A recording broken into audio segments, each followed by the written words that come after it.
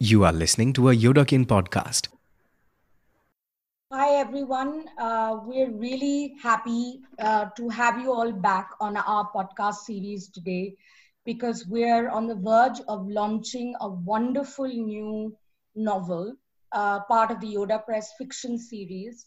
And it is by a debutante novelist called Bhaswati Ghosh. Hello, Bhaswati. It's lovely to have you here today. Hello, Arpita. It's really lovely to have a chat with you after all this while, and thank you so much for the kind words. So how is lockdown going on for you there? Or is it even called a lockdown there? I'm not sure. No, it's neither called a lockdown nor a shelter in place. As over here, they only have issued an emergency, which means there are restrictions for people meeting in large numbers and so on. But there are no strict prohibitory orders as such. So, Right. and everybody listens to, the prescriptions that are given by the authorities. So, so Right. far, the situation has been quite well managed, I would say. Right. And everybody is wearing masks and you're all maintaining social distancing and all of that. Absolutely. Such a contrast from our neighbors down south. Uh, Right. yeah, but they are really two different countries and cultures we've come to realize. Right. No, it's the what amazes me and astounds me, and of course it's cliche in a sense, is that for the first time, at least in my lifetime, perhaps even my mother's lifetime, we're sitting across continents and all of us are having the exact same experience. We're all living the exact same moment almost. And I don't know if the human race has ever faced it like this before. Yeah, I completely agree with you. I mean, because of technology now, we are experiencing all this in real time. I know what's going on in Delhi, where my family is, Mohali, where my father-in-law lives, and Yeah. everywhere, like, all across the world. It's uncanny how closely connected we are now.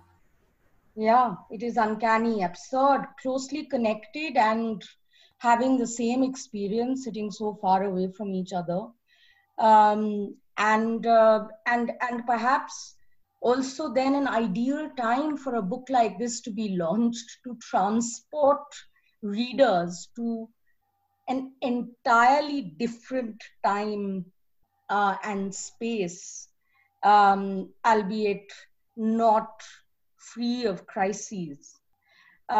Bhaswati, your book, which you have titled Victory Colony 1950, and we were very, very happy to retain the title.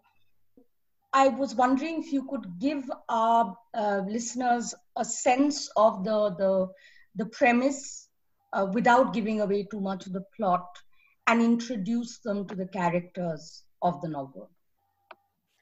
Yeah, so I feel like the premise came to me in an indirect way. I was in the process of typing out a few short stories that my grandmother had written, and she wrote in Bangla. So all her work is, handwritten, which now needs to be collected and typed to be sent to a publisher if we wanted to. So I was in the process of doing that, and I came across this short story which had one character that was crossing over at the time of partition, crossing over to India. But what drew me about that character was it was not one of the familiar to us, at least middle class or upper middle class characters.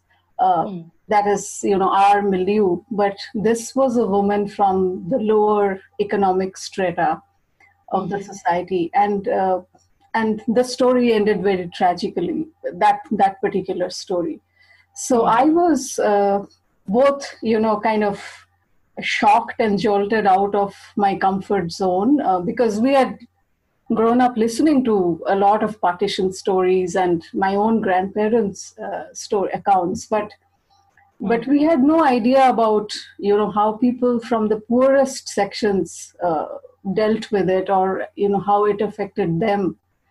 And that's when I wanted to write the story of such a woman, and what happens to her life after she's thrown into this fire she has no part in making, but she has to deal with. So I think that is how it kind of came about. And I also wanted to talk about, the resilience of such people, because I don't think, even though it's based in a certain point in history and time, I don't think such instances are too unfamiliar. We see, the migrant workers crisis, and we see resilience that people show every single day.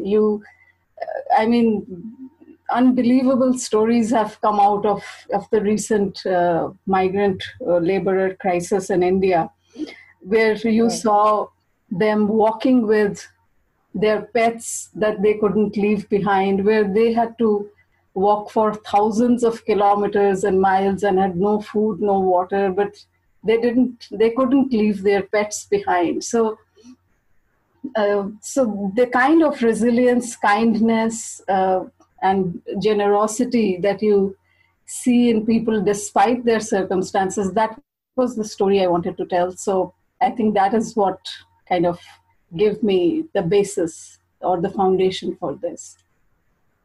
Right. So, of course, the story is set in the aftermath of the Indian Partition. But what is again interesting to a lot of readers, particularly non-Bengali readers, I think, is the fact that a lot of partition stories have been located in the northwest of the country. And here we are talking about the aftermath of partition in the east, which are stories which has had its own stories that us, you and I being Bengali, we are familiar with. But there's a whole swathe of readers who have not actually read so many stories about partition coming from the east, which makes it particularly interesting to them, I think. Was this something you were thinking about when you were beginning to write your manuscript?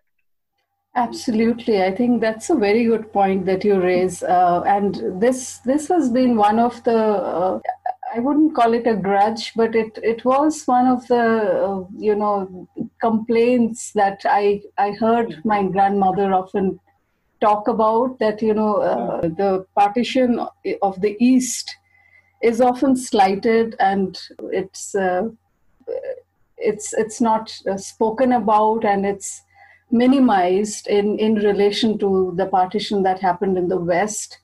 A part of it is because of how it all unfolded on the two sides. One side saw huge carnage and bloodshed and massive loss of life, where on the East there was not a comparable amount of bloodshed and human loss of lives.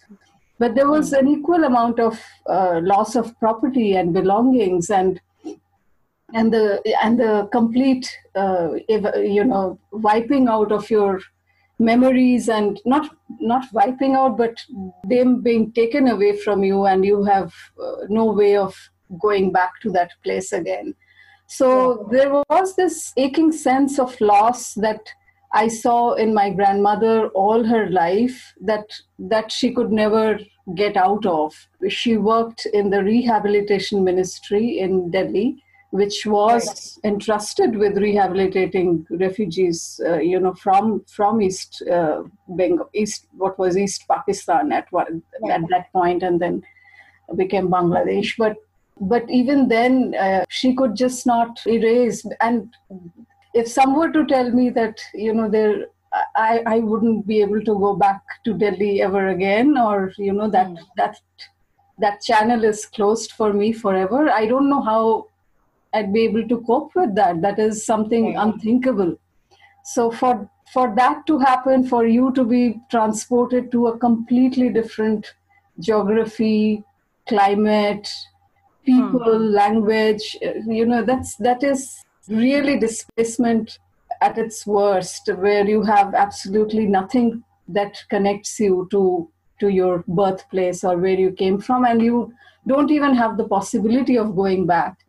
So I thought I realized that the tragedy was no less simply because you had not lost family members, or because the trauma of it was not violence ridden and there was not so much of blood that you saw.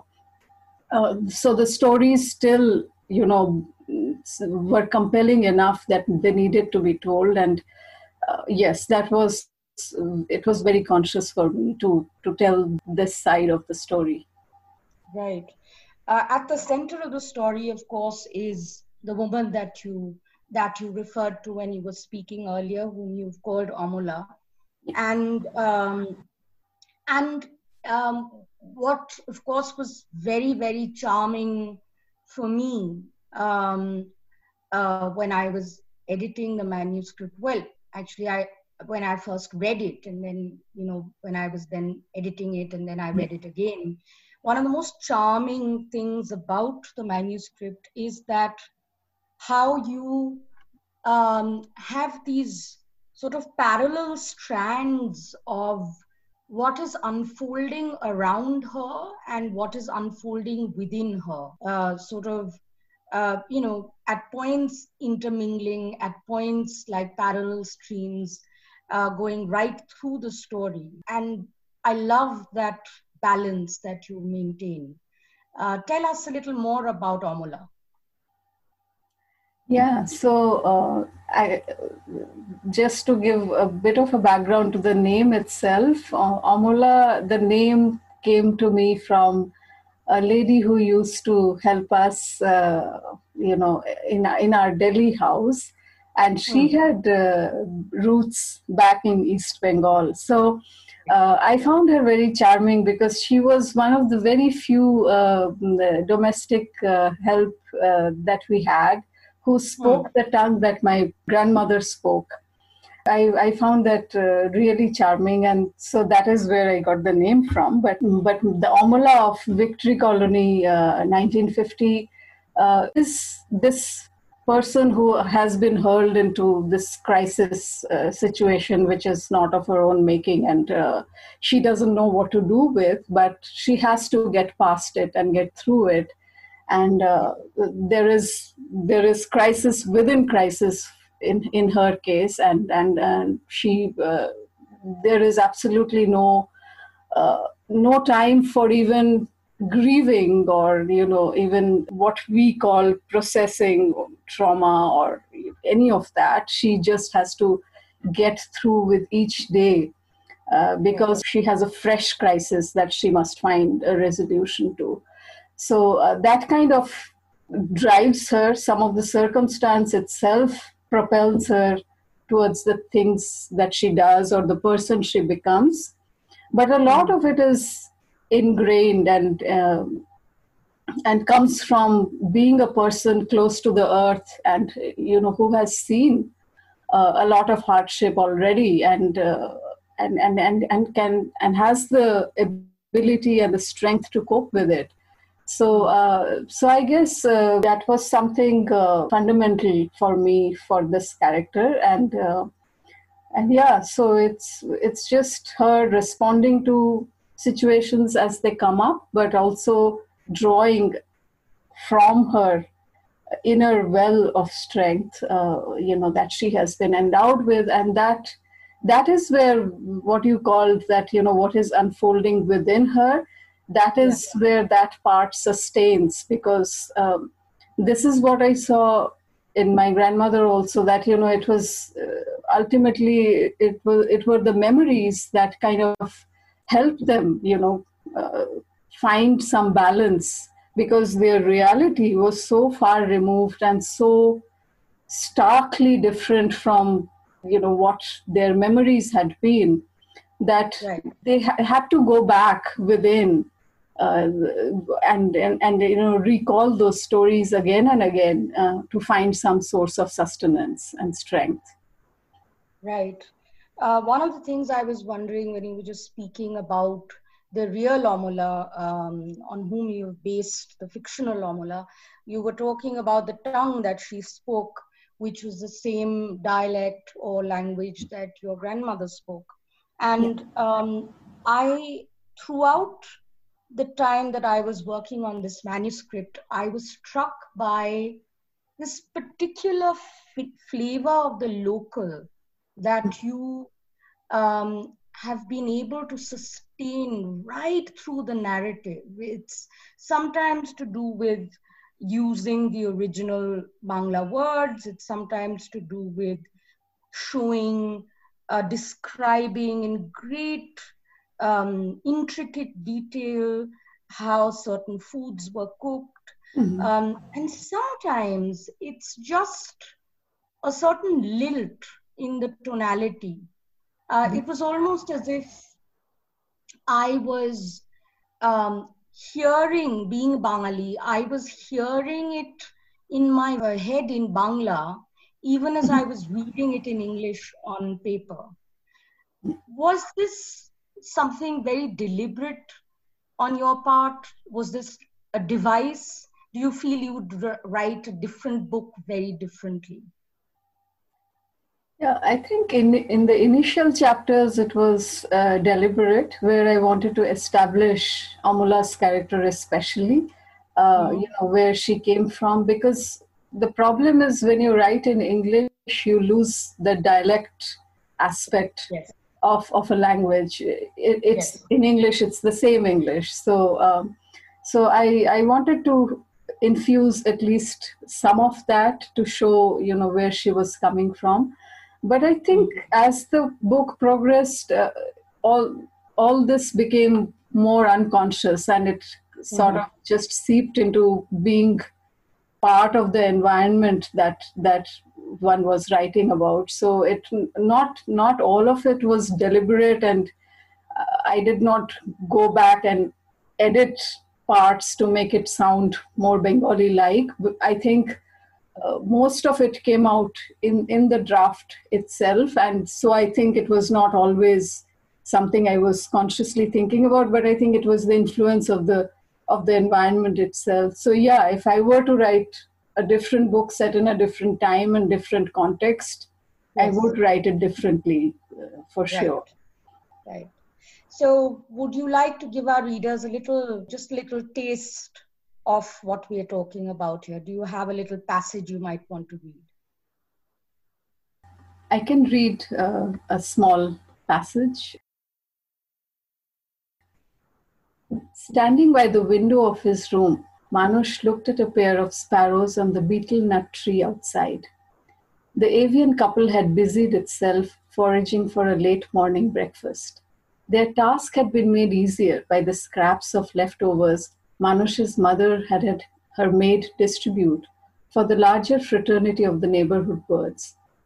As he witnessed their frisky movements, Manush recalled the afternoon he had brought Amala to Chitra's house. Now, a week later, it amused him to think of the embarrassment he had caused himself that day. Amala had kept her curiosity in check. Her lack of inquisitiveness only added to Manush's frustration. Why doesn't she ask me about it? That would make things simpler, wouldn't it? Instead, he babbled how delicious the fish curry was. The taxi driver had turned out to be such an interesting character, what with his Bihari accent, that he should indeed have taken 2 boxes of sweets, as Rani suggested. That girl is way smarter than me. 20 minutes later, when Chitra entered the room with pan for them, she found Manush browsing through a magazine and Amala staring at a wall. When Manush looked at Chitra, she winked at him. He shook his head hopelessly. Chitra smiled and turned to Amala to offer her a pan. As she put it into her mouth, Chitra asked her, "How did you like the food?" "Bhalo," Amala said. "Nice it was." "I know, a Bengal girl like you wouldn't probably relish the food us Khotis make. But what to do, Ma? I know no better." "Why? It was nice, Mashi." a bit different, but still delicious. You have a Shona Mukh. You like everything. But tell me something. Will you cook for me someday? Why not, Mashi? For you, I will cook the things my mother used to make. But you'll have to eat even if you don't like them, huh? The mischief in Amula's tone relieved Manoj, as if she had just given him grace marks for his pathetic attempt at a conversation. Oh, that's lovely. I love that part. And of course, you've given away to the listeners that there is also romance at the heart of the story, just as well. There's something going on, I guess. Yeah, absolutely. And Manush is also such a lovely character, so carefully delineated, and so different from Amala, of course, but lovingly delineated. I really enjoyed reading that character. Thank you so much. That was tough for me to write because again he belongs to a class that I don't myself belong to, so it was sort of difficult to imagine and also set in a different time. So yeah, done a great job with that, really. And I know what you're saying about belonging to a different milieu and space and time. But I think you've done a really wonderful job with Manush. And so much of Manush's inner travails, which you have also carried right through the narrative in those notebook entries, speak to us today, isn't it? Yeah. I think a lot of that is, as I said, the history changes, but it remains more. It also stays the same in so many different ways. The politics and the politicians change, but the human condition, I guess, it doesn't change at all. And the way the human mind works, that is not something that is going to change, even with technology. Indeed, absolutely. Before we sign off, Bhaswati, I want to ask you, is there something new you're working on? I'm currently working on a non-fiction book, but I've begun to think about writing another book of fiction. It's a very nascent thought, so it's not even a concept or a plot or anything like that, but it's just a thought that has. I guess that is where it starts. It starts with that seed of idea, and then it develops. And how do you manage it? Do you work at night? I mean, I know you hold a day job. So do you write all night? Yeah. So when I am not a very disciplined writer in that sense that I cannot claim that I commit to writing every single day as many writers do. But when I have a project that I'm working on, when I have something like this book that I worked on, then I will commit to writing every day, and it would be after work, of course, and also at lunchtime. So whenever I basically could grab a few minutes, I would write a few words. That's how I do it. Right. Well, it's been really lovely talking to you, Bhaswati, and all the best with the new projects as well. And we are really excited to launch the book, which we are hoping to have out, of course, in these absolutely absurd times, but available on Amazon and hopefully in local bookstores by the end of this month or early next month at the latest. And it's for listeners, what I would add is that it's a really gentle narrative with a lot of power worked in. And it, completely charmed me with that gentle sort of voice, even as it was socking me in my gut with all the power that it holds. And I think it's such a fabulous read, particularly for these difficult times that we're in, to be able to envisage difficult times of another time experienced by other people, in another place, and and to discover that resilience that Bhaswati spoke so eloquently about, I think could be a real gift in these times. So thank you very much, everyone, for listening. Thank you, Bhaswati, for joining us today. Thanks so much for having me. It was a pleasure. And hope to see you sometime after all of this ends. For sure. Yeah. Thank you. Bye.